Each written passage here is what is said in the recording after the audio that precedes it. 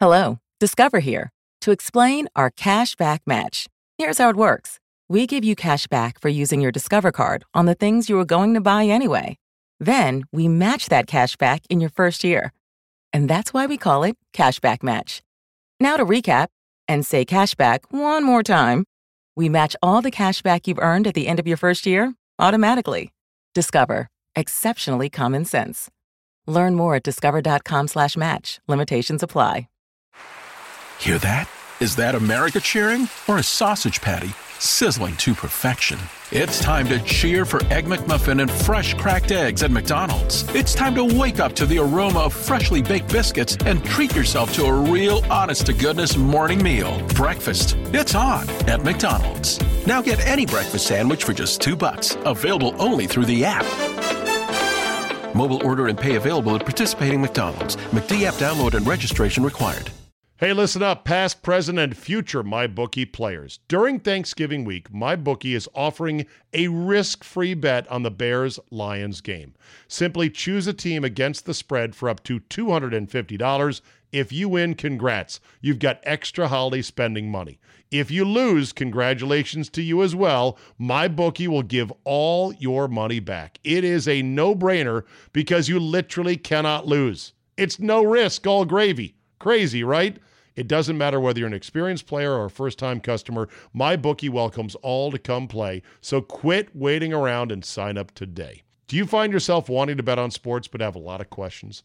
Don't sweat it. MyBookie's patient customer service team can walk you through the process. And the best part is, if you join this Thanksgiving week coming up, you'll still have one last shot to take advantage of their incredible sign-up offer. Just log on to mybookie.ag and make your first deposit with promo code ZABE.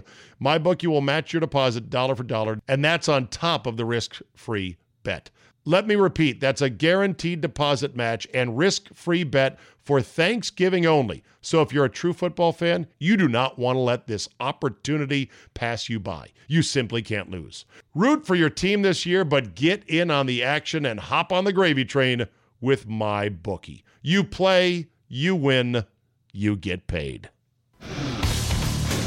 Today on the CzabeCast, NFL Week 11 is almost in the books. Your blitzing recap of the notable, interesting, and amazing from Sunday's action. Some say Colin Kaepernick is brilliant. Others think he's a fool. But what if he's both? The Tua nightmare injury plus the relentless scourge of the inappropriate synth stat. Your bonus, super early morning edition of Gloriously Uncensored Me is locked and loaded, so buckle up and let's go. Here we go.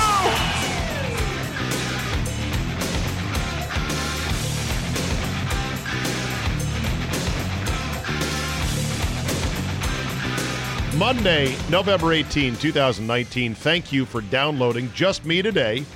And yes, you'll notice the episode is a little short from what you're expecting. 30 minutes runtime or thereabouts. But we will make up for it with efficiency, I promise. I'm going to prep a list of 10 things to talk about each day on the CzabeCast. I'm going to try to give each of them roughly equal time. And I will list the 10 items in the podcast show description so you can see what's in the bag of potato chips. And if you want to skip it, you can skip it. Now, I'm not going to go list the exact start times of each topic. I know some of you said, oh, I love that because I can then go just to the point where I want to listen. I'm not trying to be a dick, but it's a little bit tedious, a bit time consuming, and I figured I've got to streamline the process. I will still have my usual orbit of guests. I just don't have one today, because there's so much for me to talk about, and I'll run my guests through the gauntlet of topics that I either pre-screen with them or stuff in their wheelhouse or things that they want to bring up and so forth. So you're not going to notice a big change, but there might be a little bit of a change, and you'll be able to jam the CzabeCast into a tighter window since it's going to be about 30 minutes long. So let's get to it. Item number 1. NFL week number 11, here we go. Vikings rally from 20 down at the half to stun the Denver Broncos. Kirk Cousins, 29-35. 319 yards, 3 touchdowns, no INTs, a passer rating of 133.2. Dalvin Cook was stymied all day, 11 for 26, did have a touchdown. Kirk now has 177 passes without an INT. If you like that kind of thing from your quarterback, get what I did there? You like that? and the Vikings are now 8-3, but God forbid that Kirk loses a playoff game. It will be all his fault, and he will be completely and horribly overpaid. Dallas beats Detroit 35-27 to improve to 6-4. Dak was great, 444 yards, 3 touchdowns. Zeke only 45 yards, but did catch a screen pass for a score. Baltimore 41-7 over Houston. Lamar Jackson does it again, throws for 4 touchdowns, ran for 86 yards, and had a non-touchdown run that was maybe more exciting than last week. Baltimore is 8-2.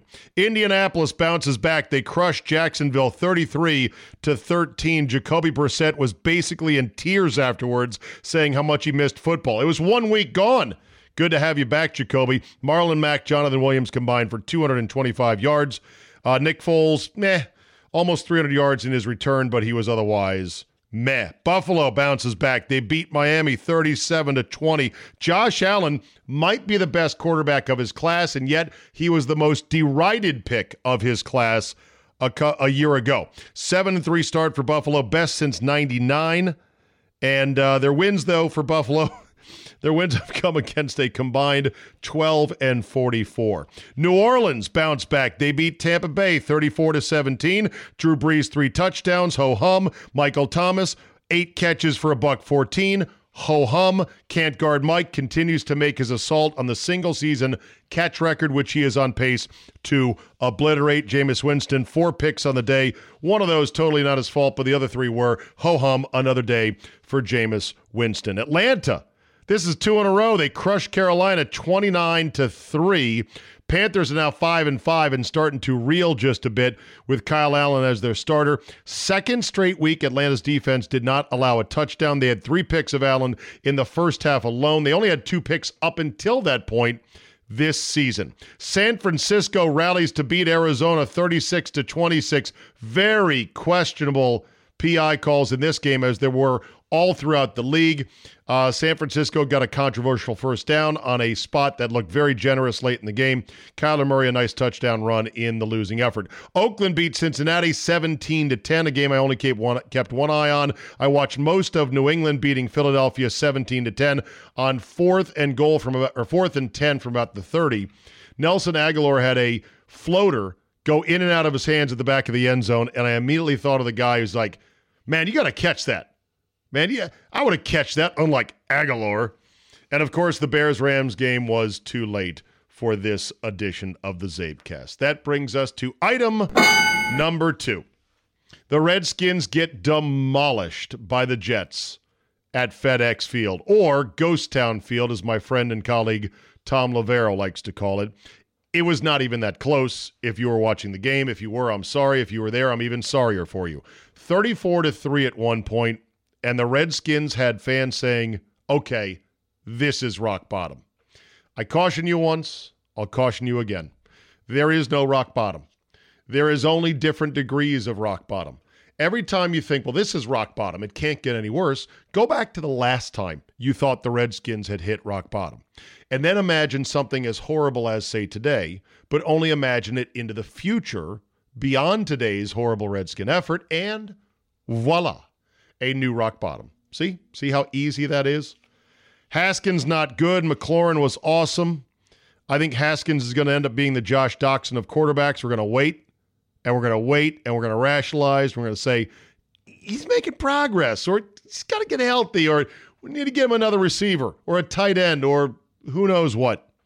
Next thing you know, 3 years have gone, and the team will be starting over. The defense is terrible. Norman is complete junk, cannot run with or cover anybody. Moreland and Moreau are not very good football players. Our expensive safety we purchased from the Giants, Collins, the Sean Taylor fan, huge waste of money. He's not terrible. He's making zero impact in games. And, of course, the coaching was atrocious.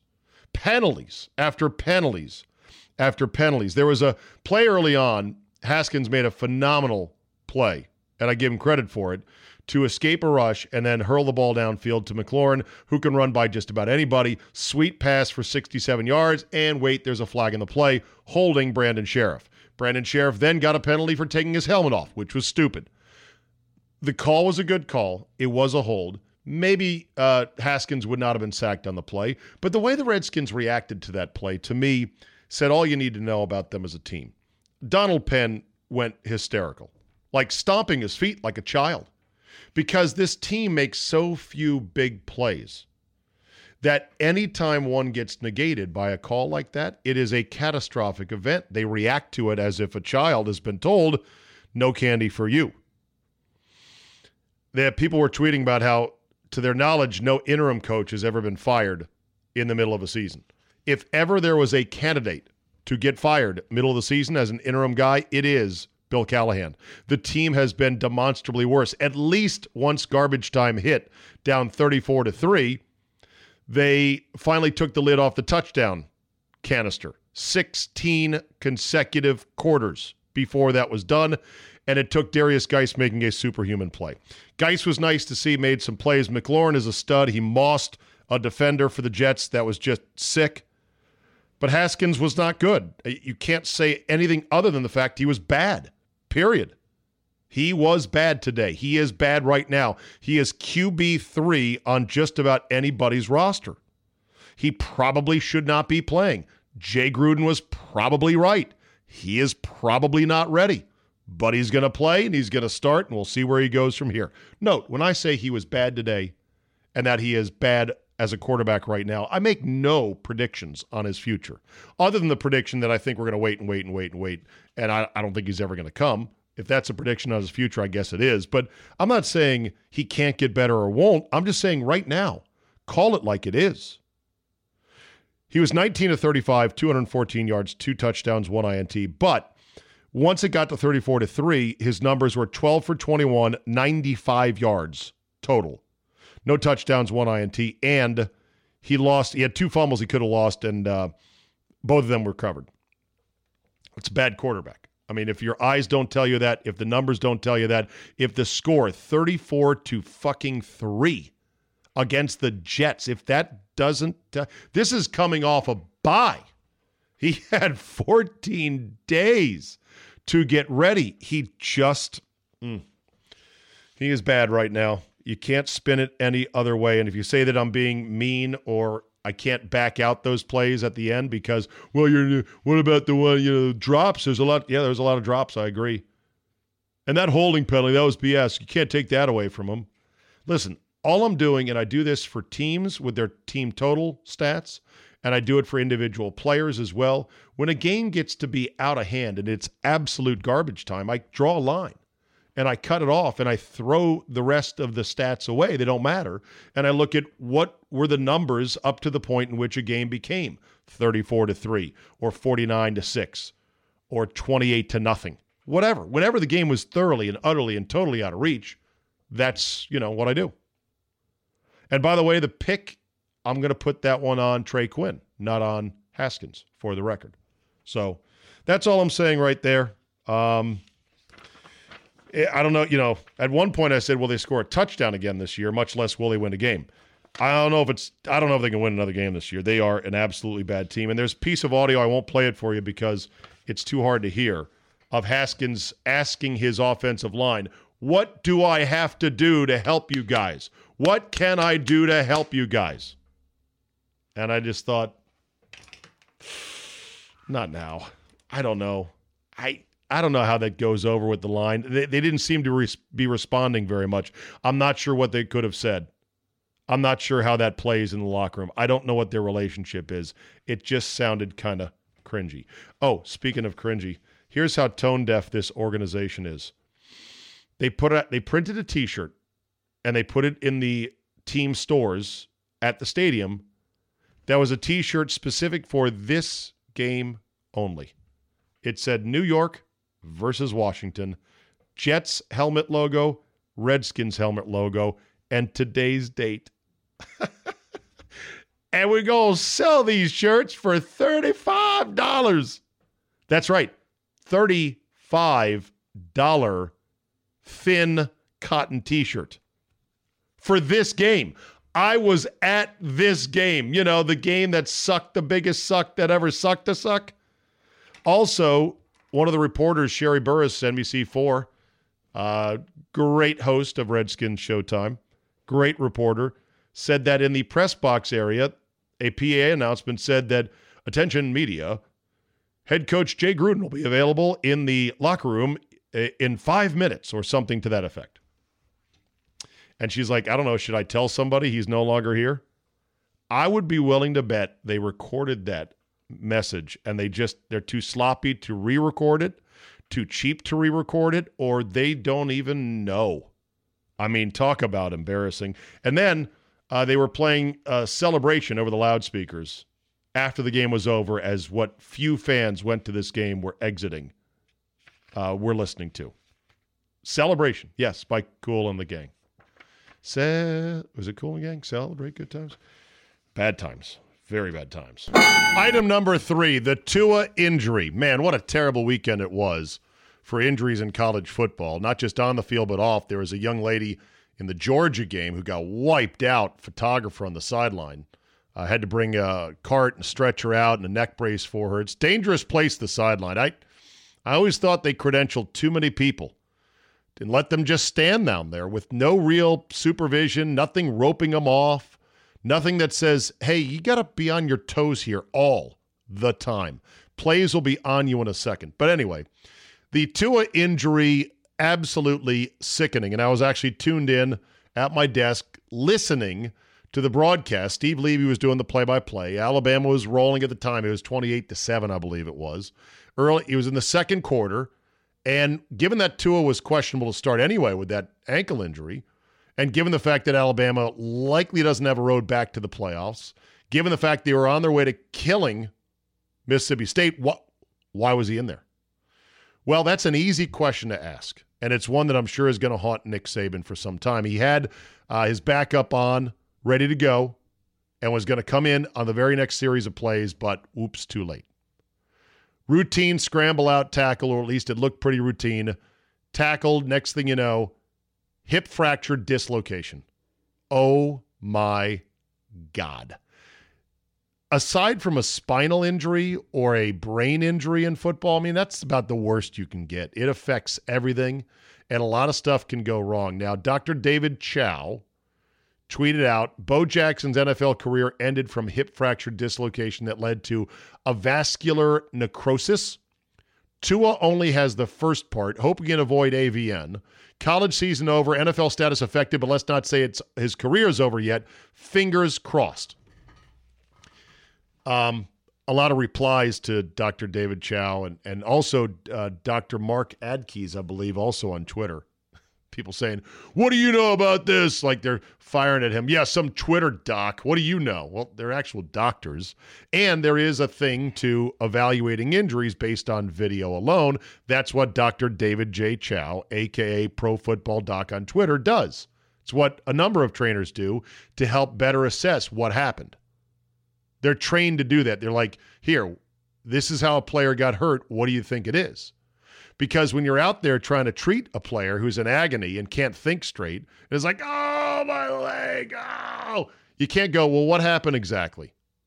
I got twisted. Yeah, could you describe the direction? Oh! It takes being able to watch the injury and go, oh, I know what that is. That is a lateral subluxation of the anterior flumulagan ligament or something like that. It's not a ligament. Shut up. So it's an injury that, I mean, Saban was crushed. You could hear Todd McShay crushed by this. Every team that had been tanking for Tua crushed by this. Ever since he burst onto the scene as a freshman that few people other than the diehard recruiting fanatics knew about, as this left-handed, fluid thrower and runner wearing number 13 with the cross eye black under each eye with the weird Hawaiian name. Not until he burst on the scene in that championship game and then threw for the winning touchdown did you go, holy shit, this guy could be the number one pick of the draft. And Tua mania began. But the way college football works is you got to wait until you've played at least 2 years, or at least wait until your junior year. Let's not get into the arguments about the pros and cons of that. That's for another day. That's what it is. It's been upheld legally, and there's no way around it. So what are you going to do? What are you going to do in cases like this? It's easy to say he should have been out, but it could have happened in the first quarter. It's easy to say he should never started because of the ankle injury, but it's hard to keep athletes who want to play off the field. It's also kind of cynical to go, okay, we played him last week when the ankle was even worse because we desperately needed to try to beat LSU to keep our playoff hopes vibrant. And now that they're not vibrant, oh yeah, fuck it, just let them sit. We don't care.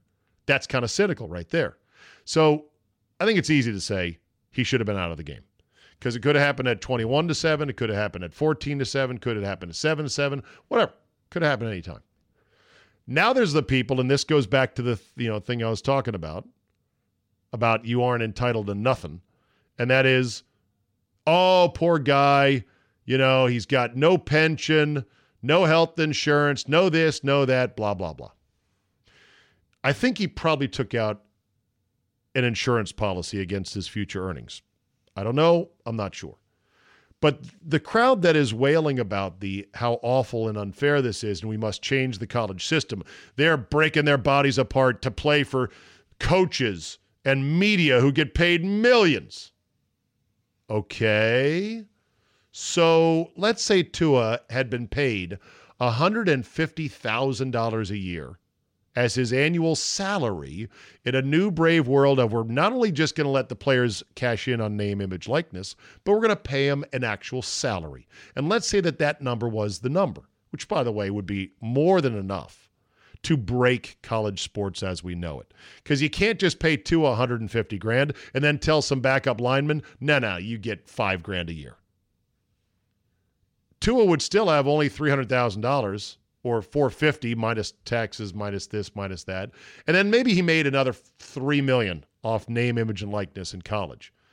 That's not enough to last a lifetime. He's going to have to go live a life outside of playing professional tackle football.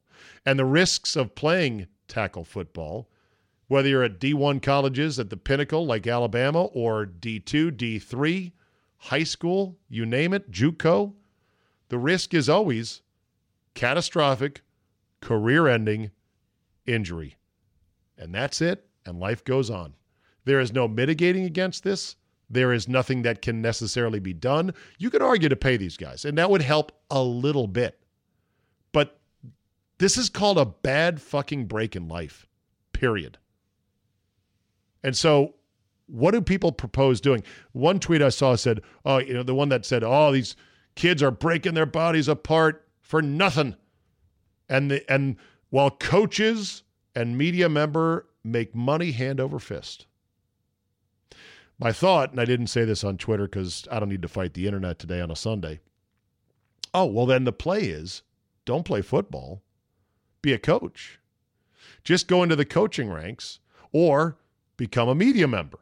And then you can fight for the, maybe 24 jobs that pay more than $500,000 a year and hope you get one of them.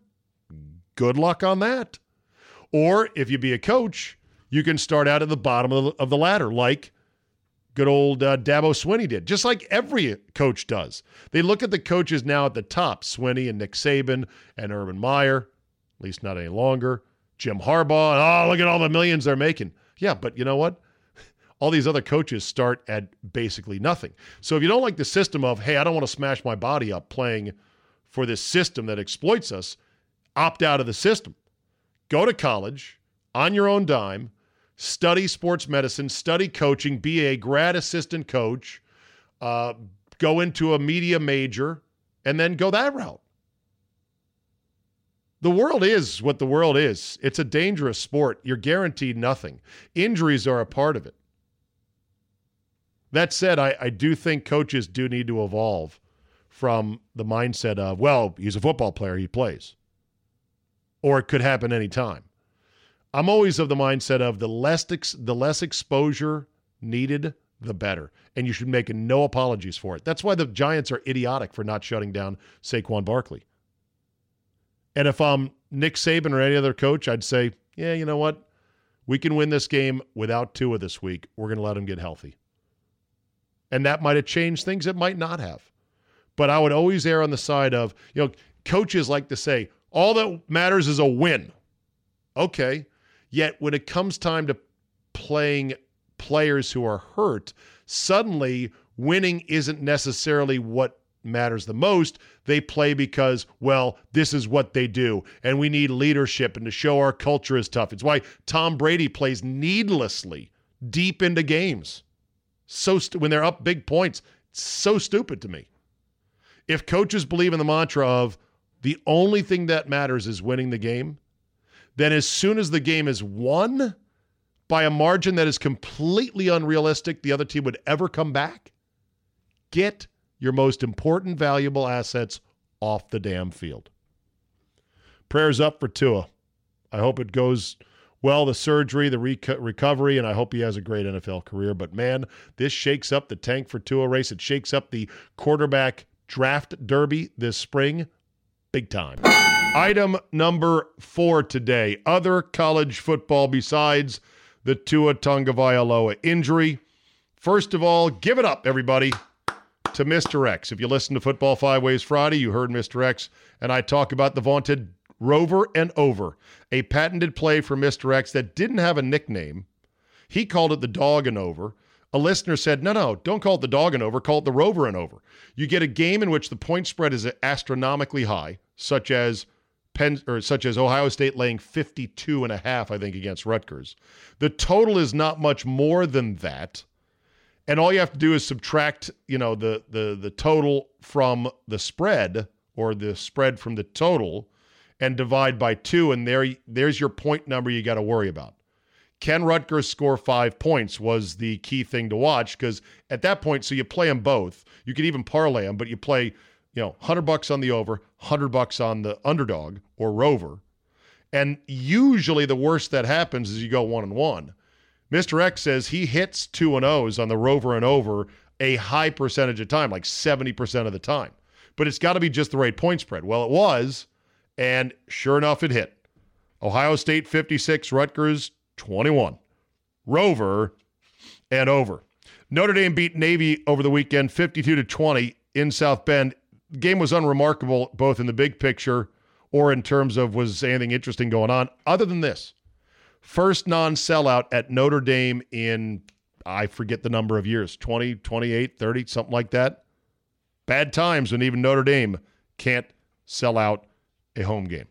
Number 1 LSU beat Ole Miss. Joe Burrow, 489 yards passing.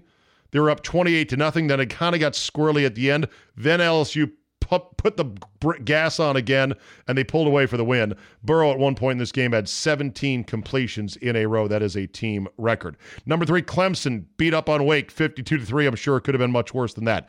Georgia over Auburn 21-14. It was 21-0, and then Auburn made it kind of ticklish in the second half. They got stopped on 4th down multiple times. Georgia clinches the SEC East. They're the first team since Florida under Spurrier to clinch the Eastern Division 3 years in a row, and they have the inside path to making the college football playoff. Oregon, 6th ranked, beat Arizona 34-6, so they are still lurking a little bit behind. Say bye-bye to your perfect season and say bye-bye to your long shot hopes of making the college football playoff. PJ Fleck, row the boat, rowboat sunk. Iowa beat Minnesota as they waved to the sick kids in Iowa, and they waved goodbye to their perfect season. I can't wait to talk to Brian Posick and get him to rip on the so-called used car salesman. Minnesota has been beaten 9 years in a row at Iowa, or 9 times in a row at Iowa. So they don't win in Iowa, and they didn't again on Saturday. Minnesota, Wisconsin looks like they are headed for a massive showdown for the division, for the Big Ten championship berth, and for Paul Bunyan's axe, which I used to call the battle axe or Thor's bejeweled axe of magnificence, which it is not. Oklahoma rallies to beat Baylor. What a game this was. Jalen Hurts, pretty good. 4 touchdowns without C.D. Lamb. They were down 28-0 at one point and put on a furious rally. Why? Big 12, that's why. So they could meet again, Oklahoma and Baylor, in the Big 12 title game, but that was maybe the game of the weekend. Item number 5. You are entitled to shit. The world owes you nothing. Ever heard that one before? I think my dad told me that once. Maybe. That does sort of sound like shit my dad would say. And by shit, I mean valuable life advice. Maybe I just heard it through the years. Maybe it was in a movie. I don't know. But I do think of it from time to time. It's true. The world owes you nothing. And if you don't understand that, well, it's a lesson that will be taught to you time and time again, whether it's a job promotion or a love affair or a nice house or even your own health. The world owes you nothing. In American culture, you do have certain constitutional rights. In America, not in American culture, but the Constitution provides you certain rights. And they are wonderful, and they are magical, and they are unlike just about any other country in the world, but they are still limited. They don't even guarantee you happiness. No, you've got to just pursue it. They guarantee you the pursuit of happiness, but not happiness itself. You're certainly not owed a job. Social media, national media, peers, politicians are starting to more and more tell you otherwise, that, oh, no, you are owed this, you are owed that, this is not fair, this is not right, let's give you this. Give. The world owes you nothing. Now, maybe in a future fantasy world of universal basic income, Medicare for all, unlimited paid family leave, free college, I'd love to live in that world if it could only exist and if it wouldn't collapse upon itself in 5 seconds, but still. Almost every debate in sports now centers on this notion of entitlement. And it'll come into play today with Kaepernick, and it'll come into play today on the podcast here with Tua's injury. It comes into play when it comes to the college football playoff, with the players getting paid in college for their name, image, and likeness. It's even, I think, in there in replay. I think there's an entitlement element to replay, some sort of entitlement of we're entitled to justice, we're entitled to get the calls right. No, you're entitled to nothing. The world owes you nothing. If you don't believe me, believe Tony Soprano when he had that infamous lunch meeting with Carmela, when she said, I filed for divorce. How'd that go?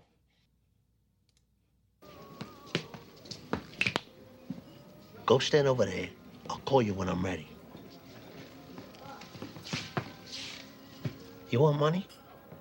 How about my 40 grand you stole out of the bird feeder? That should be plenty. You're such an investment genius. You want this to get ugly, Tony? Because these guys live for that. Oh, you think I don't?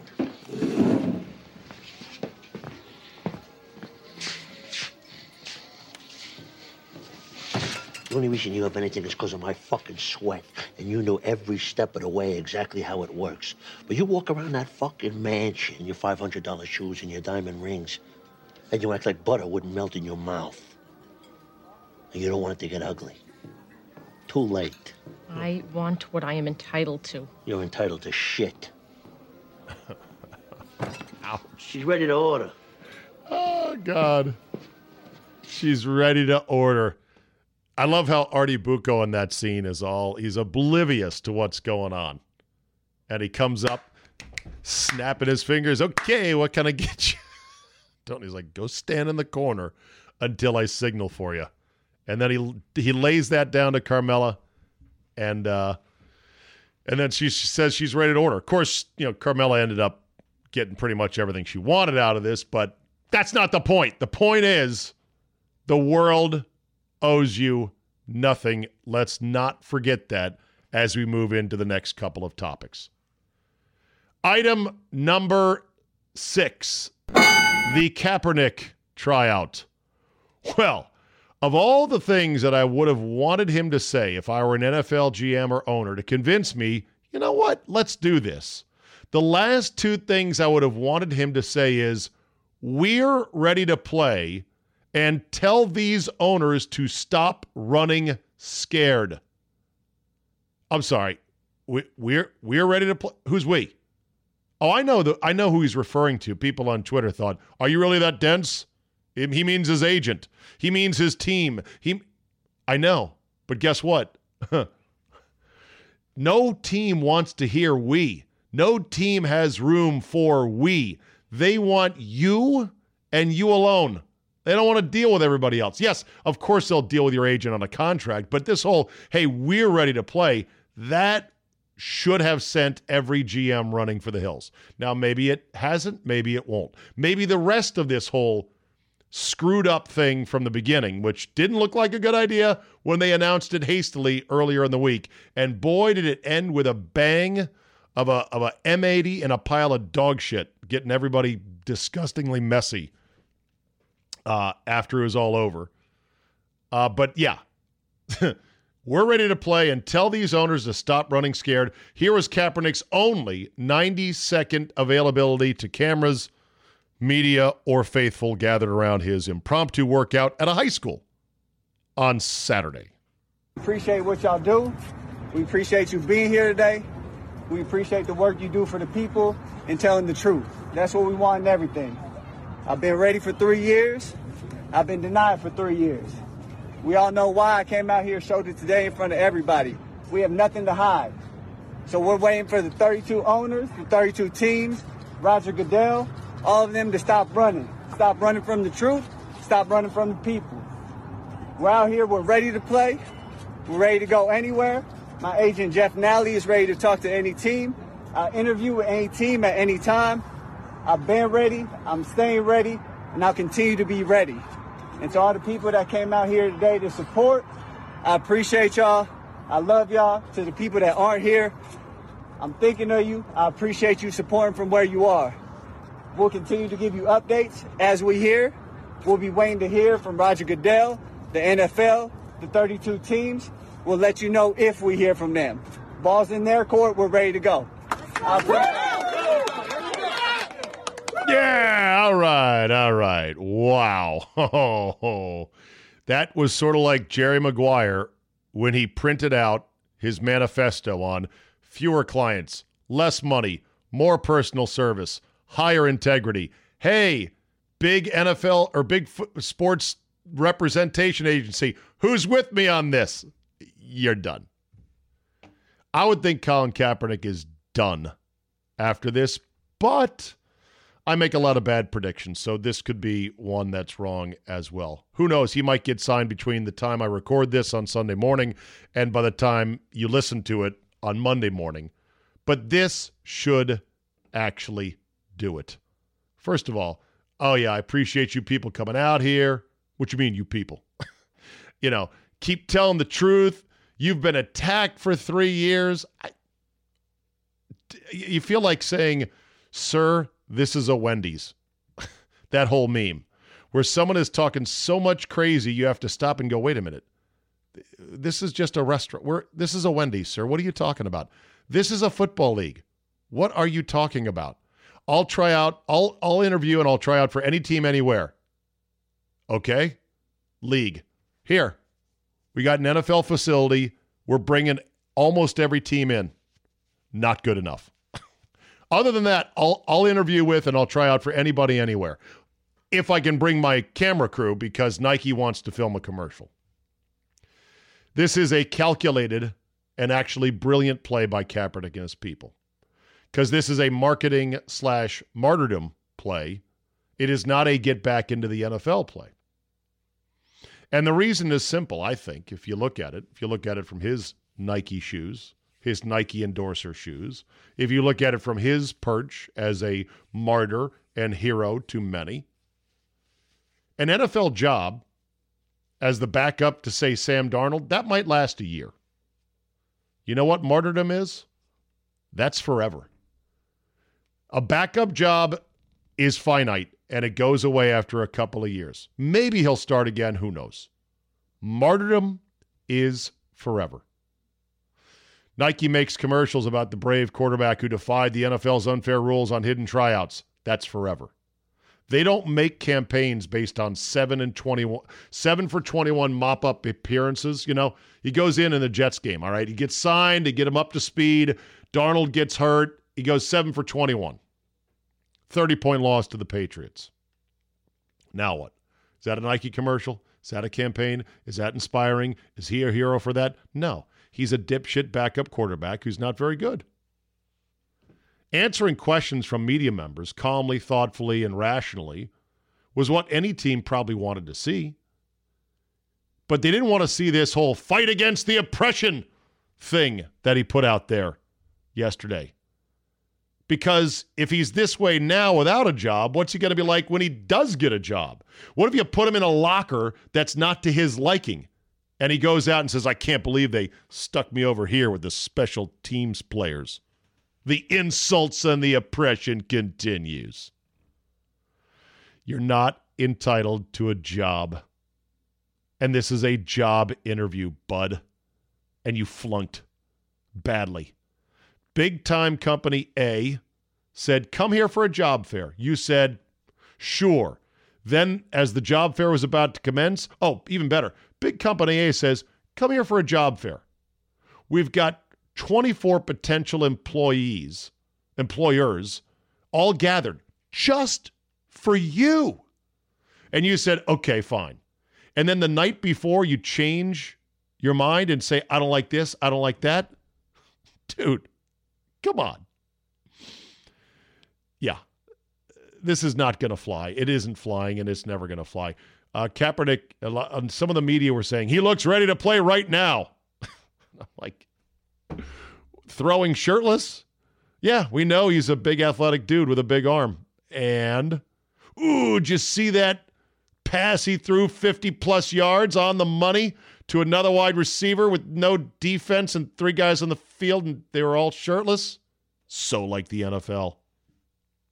You know, Kaepernick's stats for when he last played in the league are a shit show. You can look them up. And you don't just get to say, well, those don't count because the team I was on was bad or the coach I was playing for was about to get fired. It's not how it works. Sometimes you have to fight through that. Sometimes you have to elevate a bad coach and a bad team because you're that good as a quarterback. I have tried to be as even-handed as possible with Cap, and I do think there is sort of a soft collusion, a shadow blackballing that is going on, but it might also be whiteballing. If there is an opposite of blackballing, we need to get a term for this. Blackballing is when an industry decides we're not going to hire this person because we don't like something they did that's not related to job performance or the industry itself, right? Some sort of political stance or a personal stance that we're not hiring that asshole. That's blackballing, right? What's the pseudo opposite where instead of colluding saying, well, we don't like what he's saying, they collude on the grounds of common sense, which is this guy doesn't want to fucking play football. This guy is he's got a whole marketing agenda in his mind. He's got a martyrdom thing going on. No, we don't need to send a memo out like, don't sign this guy. It's apparent. Why would you? What's that? Is that whiteballing? Is that blue ball? No, it's not blue balling. I don't know what it is. We need a term for it, though. I've tried to be as even-handed. I even said the Packers should sign him. God, was that a fucking stupid take. I apologize for that one big time. You know, I try to check any preconceived notions I might have, any biases I might have, any fuck this guy impulses that are running deep in my veins. And I have tried. But you know what? Sorry, Cap Nation. I'm out. He has gone full clown. He's a marketing avatar. He's under the spell of his girl Nessa, his team, and Nike. That said, he got what he wanted. He advanced the story of Cap the Martyr. Right as his embers were kind of starting to fade and go out, because as the years go by, it's like, oh yeah, Kaepernick, what's he doing these days? And of course, the Cap sympathetic media lap it up. Florio, Mike Freeman, others. They love it, and they run with it. I would say Cap is now done in the NFL, but again, I'm bad at predictions. He could be signed by the time you listen to this. But I'll say this, good luck to any team that does sign him. And please, God, don't let it be my Redskins. Please. Please, God. I mean, be good for hashtag content, but no. You know, when you are agreeing with Stephen A. Smith, you are truly into the bizarro world. And that's where I sit today because I can't agree. I can't give this take more thumbs up if I worked in a thumb factory for thumb amputations. Stephen A. Smith. Colin Kaepernick has been working out all of this time. Him, people in his camp, his close ones, loved ones, everybody talking about he wants to play football. He wants to play football. He's ready to play. Just give him the chance. So what does the NFL do? recognizing that teams need a shield because they need something to hide behind because they know that, guess what? If we bring this brother in for a workout and we don't like him or we don't want him, who knows what we're going to get accused of? We need cover. So the NFL provides that. I have no doubt Jay-Z's involved. I have no doubt Roger Goodell is involved. I have no doubt there's a host of people involved, but forget all of that. This man wanted a chance. 25 teams show up in Georgia at the Atlanta Falcons practice facility, state-of-the-art facility, NFL personnel, equipment, everything, video, everything. And what does Colin Kaepernick do? Not Tuesday when he found out about it, not Wednesday, not Thursday, not Friday, Saturday. 3 hours before the workout. Because of some issue with a liability waiver. Colin Kaepernick wants to change the venue. Colin Kaepernick wants his own receivers. Colin Kaepernick wants to video things himself.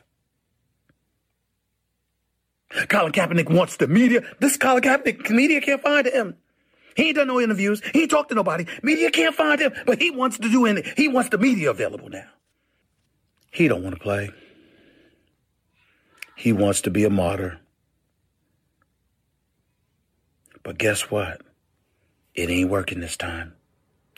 All of us believe that Colin Kaepernick would have showed out. And if he had showed out, I'm here to tell you, I believe he would have had a job inside of 2 weeks. But it didn't happen because he didn't show. He wanted to show up to a high school in Georgia. Not an NFL facility, a high school. And then YouTube it live. Like the average Joe out there gets to decide if he's on the NFL roster. He looks good. Sign him. You don't want to work. You just want to make noise. And you want to control the narrative. It's over. Colin Kaepernick's aspiration in the NFL. For an NFL career. It's over. Man. Now I am living in crazy land. I couldn't agree with Stephen A. Smith more. And that was me throwing up just a little bit in my mouth. Hey, listen up, past, present, and future MyBookie players. During Thanksgiving week, MyBookie is offering a risk-free bet on the Bears-Lions game. Simply choose a team against the spread for up to $250. If you win, congrats. You've got extra holiday spending money. If you lose, congratulations to you as well. MyBookie will give all your money back. It is a no-brainer because you literally cannot lose. It's no risk, all gravy. Crazy, right? It doesn't matter whether you're an experienced player or a first-time customer. MyBookie welcomes all to come play, so quit waiting around and sign up today. Do you find yourself wanting to bet on sports but have a lot of questions? Don't sweat it. MyBookie's patient customer service team can walk you through the process. And the best part is, if you join this Thanksgiving week coming up, you'll still have one last shot to take advantage of their incredible sign-up offer. Just log on to mybookie.ag and make your first deposit with promo code ZABE. MyBookie will match your deposit dollar for dollar, and that's on top of the risk-free bet. Let me repeat, that's a guaranteed deposit match and risk-free bet for Thanksgiving only. So if you're a true football fan, you do not want to let this opportunity pass you by. You simply can't lose. Root for your team this year, but get in on the action and hop on the gravy train with MyBookie. You play, you win, you get paid. Item number 7, the Myles Garrett fallout. This topic did not make air on the CzabeCast yet. I talked about it, of course, all day on Friday after it happened on Thursday night. The summary of my take on it is simple. Myles Garrett committed an act of utter insanity, one in which the NFL is lucky. I mean, by the grace of God, they dodged a bullet on what would have been one of the darkest days in the league's history. That if that helmet had caught Mason Rudolph just differently, broadside with the edge of the face mask, who knows? Yes, he could be dead. Yes, he could be in a coma. Yes, he could be fighting a brain bleed right now. It amazes me, the people out there on Twitter and calling into shows that don't understand skull fractures and don't understand that a 6-pound Kevlar and polyurethane reinforced steel bar face mask ball swung by a 280-pound dude on a bare skull is a weapon of absolute potential lethality. What world are you people living in? It wasn't that bad. He barely flinched. It's a miracle. And so if he was in a hospital and if he was currently in a coma, nobody would be saying the shit they're saying now, such as, know who you running up on. Why isn't he getting a 1-game suspension? Everything was a normal, low-level, medium-level football scrum. From the time that Myles Garrett, I think, illegally or committed a penalty, illegally took him down after the ball was gone. That usually gets flagged. To the wrestling on the ground, to Rudolph trying to pull his helmet off, understood, to the scruffling, to the scrum where he was kicking at him and maybe kicked him in the nuts, who knows.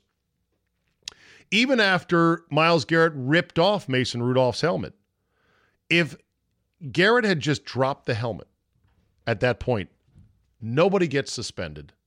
The Browns season is looking better than it has all year because they don't have anybody suspended, much less Garrett and that other idiot who knocked down Rudolph from behind. And there are fines to be collected come Monday or Tuesday by the league office, and everyone moves on. But once Garrett committed an act of utter insanity, all bets are off. You start with the act of insanity, which is, holy shit, you could have killed a guy. That's unprecedented. Nobody has done that before. Rip a helmet off, throw it down the field like Kyle Turley. Seen it, done it. Not good? Fine him? Okay. Rip a helmet off, throw it at a guy's feet. Okay. Not good, impolite, not real dangerous, but okay. Big fine's coming. When Cortland Finnegan and Andre Johnson got into it, Finnegan of the Titans and Johnson of the Texans, they'd been battling all game long, cornerback to wide receiver. And the two of them engaged after the whistle and then ripped each other's helmets off. And then Andre Johnson jumped on top of Finnegan, helmetless, and started punching him. That was really, really bad. That's just fists, though, which can be lethal, but still, it's one step shy of what Myles Garrett did. Myles Garrett committed an act of insanity. Once you do that, whether you're Myles Garrett or whether you are Todd Bertuzzi on Steve Moore or Donald Brashear or who was the baseball player who went to the mound and swung at a pitcher? I mean, you can't. There are 4 weapons in sports, 4 legitimate weapons if used in a weapon-like manner. A ball, a bat, a stick, and yes, a helmet. He used it like a weapon. He swung it with malice and accuracy specifically designed to clonk him over the head without a helmet. That's fucking insane. Could have killed him. And the whole notion, I mean, there was some people lining up on the side of Myles Garrett. It was just embarrassing. OJ is one thing. OJ was on that side of, hey, man, what are you doing there, Myles? Or what are you doing there, Garrett? What are you doing there, Mason? Mason, Myles, Mason. He was joined, though, by an embarrassing number of other people who should have had better takes, I think. Ex-NFL players, fake-ass tough guys like Nate Burleson. Hey, man, don't roll up if you aren't willing to take the heat. Okay, then. That's your take, really? So, in other words, if there's a low-level NFL scuffle, and you get your helmet ripped off, you're supposed to walk away and be a bitch? You're not allowed to go back and get into the fight? Because someone might, clonk you over the head with a helmet? That's crazy. Any other quarterback, and this is sort of a star bias versus backup bias, and there's probably a little bit of racial bias here. The preppy-looking white backup quarterback who has no status in the league, how dare you try to rip the helmet off of Myles Garrett? Fuck you, you little pissant. Oh, and now you're going to come at him some more? Guess what? Know who you rolling up on. Hey, this is not the Wire, people. This is still civilized society. The NFL wants to put one foot in civilized society, one foot in, say, okay, it is violent. but it's still an organized league where everyone's making millions of dollars. And don't say, well, it's an intense game, frustrations boil over. Hey, so many great players that played like savages between the whistles never did anything close to this. Reggie White, Richard Dent, Lawrence Taylor, and on and on and on. They didn't lose their emotions like this. They didn't lose their cool. On the last play of the game, by the way. It was interesting that he didn't pick a fellow lineman to do this against. Was it because he thought it wasn't a fair fight? Was it because maybe he would have done it against a fellow lineman? It was just a sort of, I think Myles Garrett didn't like the fact that pissant, backup, nerdy-looking, white, no-name quarterback dared to try to rip his helmet off, and he went into a rage like, fuck you, who are you, man? I'll show your ass. And he lost his mind. Is Myles Garrett a bad guy? I don't know. He had a bad moment, though, that's for sure. And the suspension, absolutely warranted. And he may get a couple more next year, and I'd be okay with that as well. This can never happen again because it was almost a tragedy. And I can assure you, flip it around. If that's a white defensive end like J.J. Watt, and if it's a black quarterback like Lamar Jackson, or God forbid a star quarterback who's at least half black like Patrick Mahomes, nobody is saying, hey, Patrick Mahomes, man, know who you're rolling up on. That's J.J. Watt. You know, don't start fights you can't end, Patrick Mahomes. And sorry that you're in a coma. That's too bad. You know, I know, everybody knows that wouldn't be the case. All right, let's blitz through the last three items. Item number 8, robocalls. Americans receiving up to 2,000 robocalls every second in October. Now, that sounds like a big dramatic number. We're all not getting 2,000 a second, but still, it's up 25% from the previous month. That's 49 billion robocalls so far this year. All 4 major U.S. phone carriers now offer some form of blocking or screening service. T-Mobile, for example, uses a scam likely label. Congress and state officials passed a new robocall regulation in recent months, and they've seen an uptick in successful cases against the scammers. Yeah, and who else got election text messages? It's crazy. It's crazy that we still all have cell phones that are smartphones. That there's got to be a better way. There's got to be, somebody should come up with a secure phone that you literally can't robocall or you literally can't text somebody. It would be called not having a cell phone, and, well, who's going to have that? Item number 9, cutting the cord. So I saw this item on Twitter. Hulu Plus Live is going from $44.99 a month to $54.99 a month in December. It was only $40 a month back in January of this year. Wow. Rent is too damn high. Price of streaming is going up, up, up. $44.99. This is up from, well, it's actually, yeah, it's going to $55 a month. I replied back, I'm going to cut the cord to save some money. #suckers. I got a mixture of responses from that. People saying, I still save money. You're wrong. Other people saying, you know what, Zabe, you're right. I have an insanely good internet connection, like 100 megabits per second download, and YouTube still struggles. YouTube Live or YouTube Watch or YouTube Red or whatever they call it, that it still struggles. Still struggles, even with that much bandwidth. Look, if you want to cut the cord, that's great. I'm not going to stop you, obviously. I can. But still, the thought that you're going to save money, it's all going to equalize. It's like water being sloshed from one side to the other. As soon as more people cut the cord, then things are going to adjust. Cable companies might lower their rates. Cord streaming services might raise theirs. It's water in 2 big jugs splashing between each other. Don't do it to save money. Do it for reasons other than that. And then finally this one, item number 10, radio host fired mid-show. This is the second most desired way that I want to go out. First of all, my number one thing is I want to be bought out. That's my dream, Jerry, someday.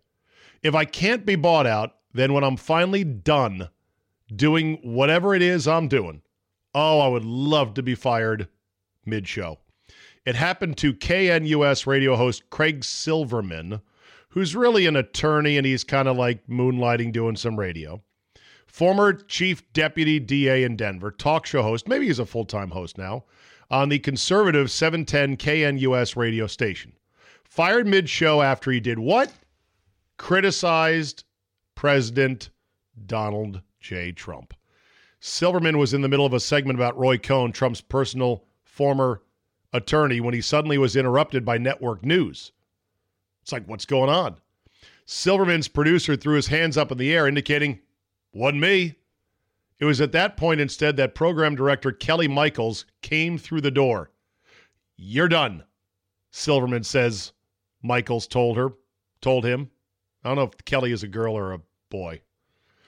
The former prosecutor who's hosted the Craig Silverman Show for more than 5 years responded to the sudden firing on Twitter, quote, I cannot and will not toe strict Trump party line. I call things as I see them. I see corruption and blatant dishonesty by the president and his cronies. I see bullying, smearing of American heroes with courage to take oath and tell truth. Their bravery inspires me.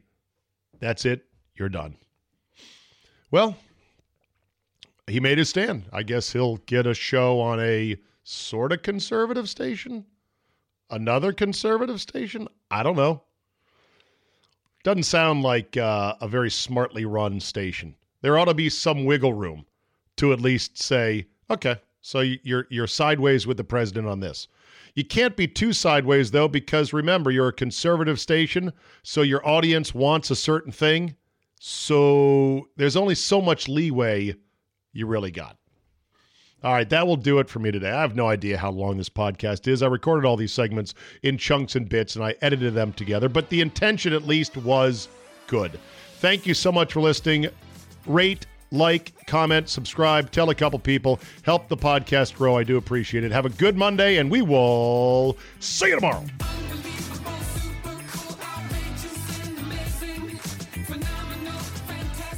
Hey, listen up, past, present, and future MyBookie players. During Thanksgiving week, MyBookie is offering a risk-free bet on the Bears-Lions game. Simply choose a team against the spread for up to $250. If you win, congrats. You've got extra holiday spending money. If you lose, congratulations to you as well. MyBookie will give all your money back. It is a no-brainer because you literally cannot lose. It's no risk, all gravy. Crazy, right? It doesn't matter whether you're an experienced player or a first-time customer. MyBookie welcomes all to come play, so quit waiting around and sign up today. Do you find yourself wanting to bet on sports but have a lot of questions? Don't sweat it. MyBookie's patient customer service team can walk you through the process. And the best part is, if you join this Thanksgiving week coming up, you'll still have one last shot to take advantage of their incredible sign-up offer. Just log on to mybookie.ag and make your first deposit with promo code ZABE. MyBookie will match your deposit dollar for dollar, and that's on top of the risk-free bet. Let me repeat, that's a guaranteed deposit match and risk-free bet for Thanksgiving only. So if you're a true football fan, you do not want to let this opportunity pass you by. You simply can't lose. Root for your team this year, but get in on the action and hop on the gravy train with MyBookie. You play, you win, you get paid. Hello, this is Discover, and we take customer service very seriously. We know that if you have a question or concern about your credit card, that's a serious matter, and you need to talk to a real person about it. So we offer around-the-clock access to seriously talented representatives in the USA. Again, it's a serious endeavor. The only funny thing about it is Bob. If you call us and Bob answers, you're in for a treat.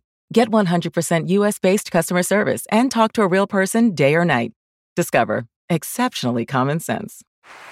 Hear that? Is that America cheering or a sausage patty sizzling to perfection? It's time to cheer for Egg McMuffin and fresh cracked eggs at McDonald's. It's time to wake up to the aroma of freshly baked biscuits and treat yourself to a real honest-to-goodness morning meal. Breakfast, it's on at McDonald's. Now get any breakfast sandwich for just $2. Available only through the app. Mobile order and pay available at participating McDonald's. McD app download and registration required.